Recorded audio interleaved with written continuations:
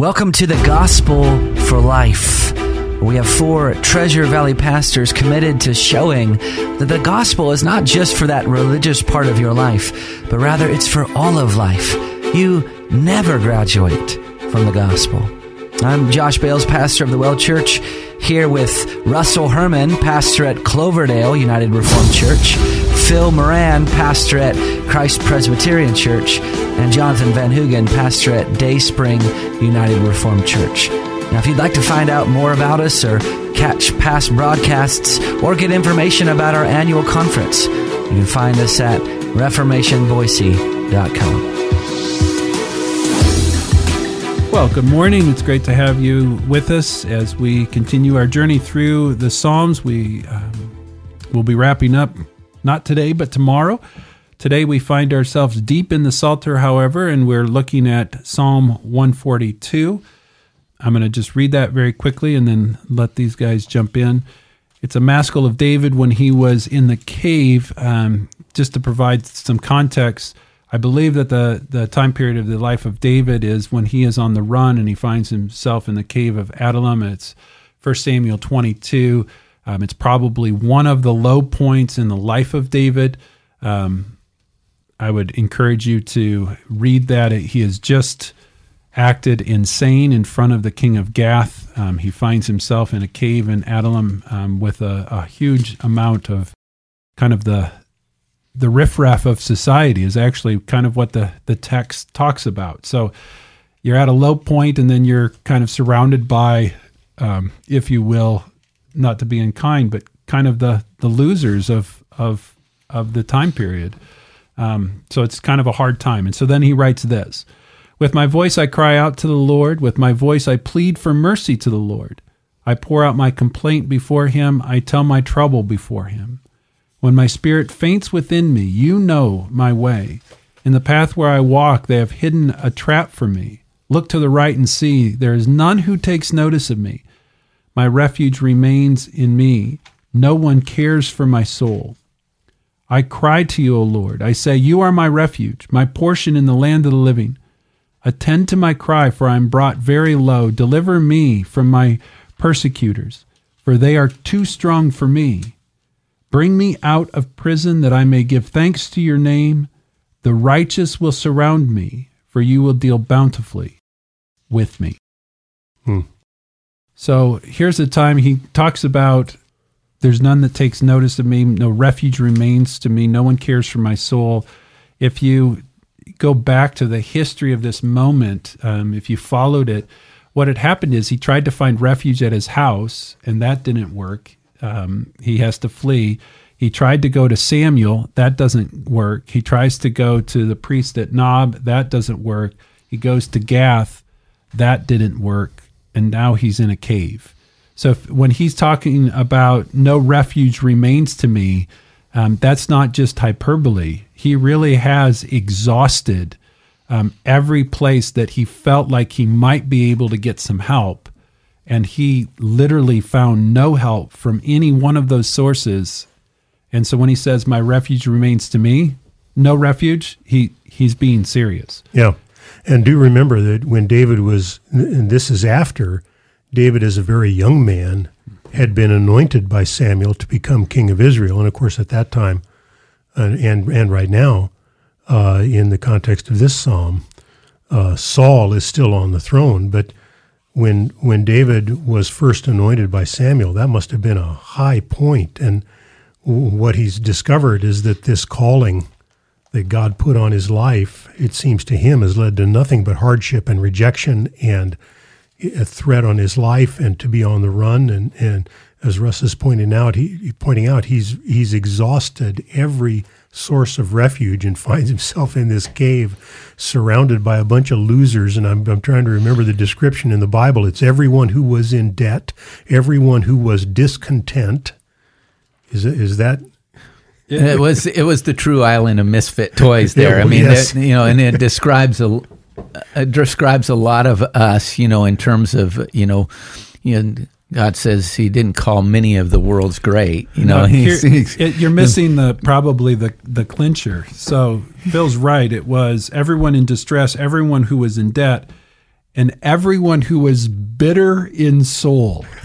Yeah. Boy, this is a party. Yes. Yeah. Yes. Well, and we reflect on this psalm, and we recognize that it's in the same vein as Psalm 57, which is when he's in the cave also. In Psalm 57, there was an encouraging note. There was David is actually inspired by the fact that the only one that's for him is the Lord. They've set a net for my feet, they've dug a pit for me, all these things, but my heart is steadfast, oh God. I sing and I make melody.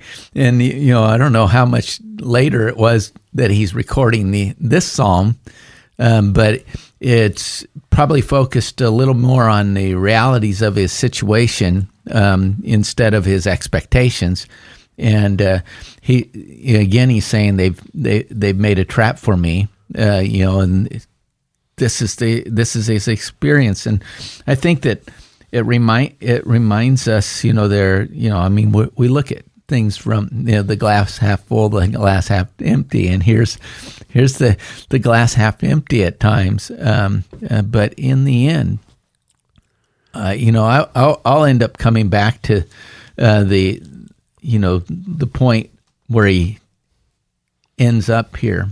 I say, you are my refuge, my portion in the land of the living. To have a portion, to be allotted your portion by God, is probably the greatest blessing that any of us can ever experience. Mm-hmm. If we've ever been in that, you think about, we're ministers, in one sense we're like the Levitical priesthood, who weren't allotted a piece of land, who weren't, but the whole point of that was God was saying, I am your portion. Everybody else is getting this. You're getting me. And this is the most comforting thing that we can ever have out of this psalm. In spite of everything that's going on, he's ending up with the understanding that God is his part. God is and if you have God as your part, you have everything.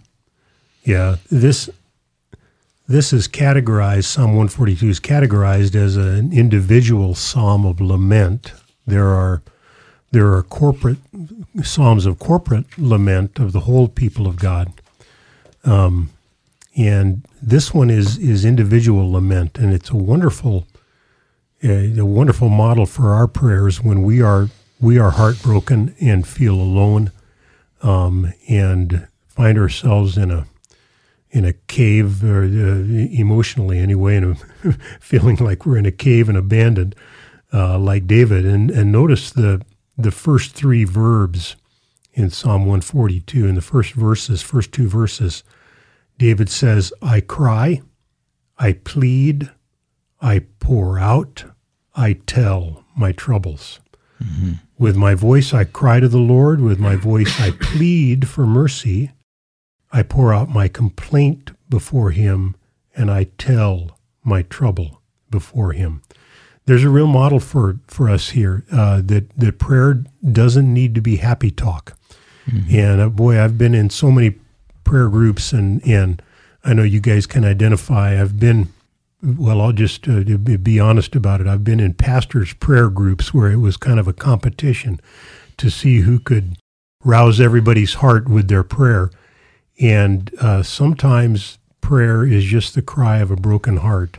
Mm-hmm. And David models for us here honesty and candor in prayer and pouring out his broken heart to God.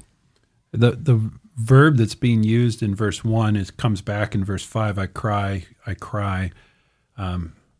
It actually, in the original, is stronger than that. It's almost to the level of I scream. Mm-hmm. Yeah. Yes. And so I think Phil is on to something, that sometimes there's a brokenness that we have that we need to come to God with. And sometimes life is really hard. Sometimes life it's hurtful. We feel this sense of urgency. That's the sense of this, of what's going on here. David is coming at the end of himself, and he's saying, I have nowhere else to turn. I am a broken man. I'm living in a broken world. I'm afraid. I'm alone. I don't have the strength to hold up anymore, but I'm coming to God and I'm crying out. I can express my need, but I'm pleading for what I need, which is mercy and grace. I can't compare myself to David because I'm not in that cave, but anybody that's gone into a cave knows that it feels like a dead end. Like this is the last place. And I know, for instance, last night, I don't feel like I slept for more than 15 minutes at a time through the night. I kept waking up with the same prayer in my mind, and an unresolved feeling, all through the night. And some of us are feeling that way. There's something unresolved. And here's a prayer that actually helps order our prayers in the time of distress. There is, at the mouth of that cave, just a little bit of light. and that's what he's praying toward, is that little bit of light. Uh-huh. He's troubled. He's overwhelmed. And this is how we feel oftentimes. Maybe we're not in David's dire situation, but we are in a situation that feels unresolved and with outside of our capacity to deal with. Mm-hmm. And this is David's prayer. It's interesting that part of the answer to his prayer that David's really saying is, I need worship and I need your people. That's the last verse. Mm-hmm. Bring me out of prison and I may give thanks to your name. It's really so I can worship. Right. The righteous will surround me, for you will deal bountifully with me. And right. I think we underestimate, I mean, this probably isn't the one place in Scripture I'm going to use to defend the means of grace, but I think we underestimate the means of grace, that God uses the corporate body, corporate worship, corporate fellowship, the communion of saints, as a restorative effect in our lives to help us in our times of despair and discouragement and loneliness or whatever it is. Yes. Well, and also we've kind of joked about how David is surrounded in the cave of Adullam. He's surrounded by a bunch of losers and malcontents. And when we're down, when we're discouraged, we begin also to get discouraged about the people around us and see them with a jaundiced eye, and think that my basic problem is that I'm surrounded by the wrong people, and it makes all the difference in this psalm to remember that historically, what God did with this crew that was surrounding David, this crew of losers, became David's mighty men, and the most effective fighting force that led him to victory again and again.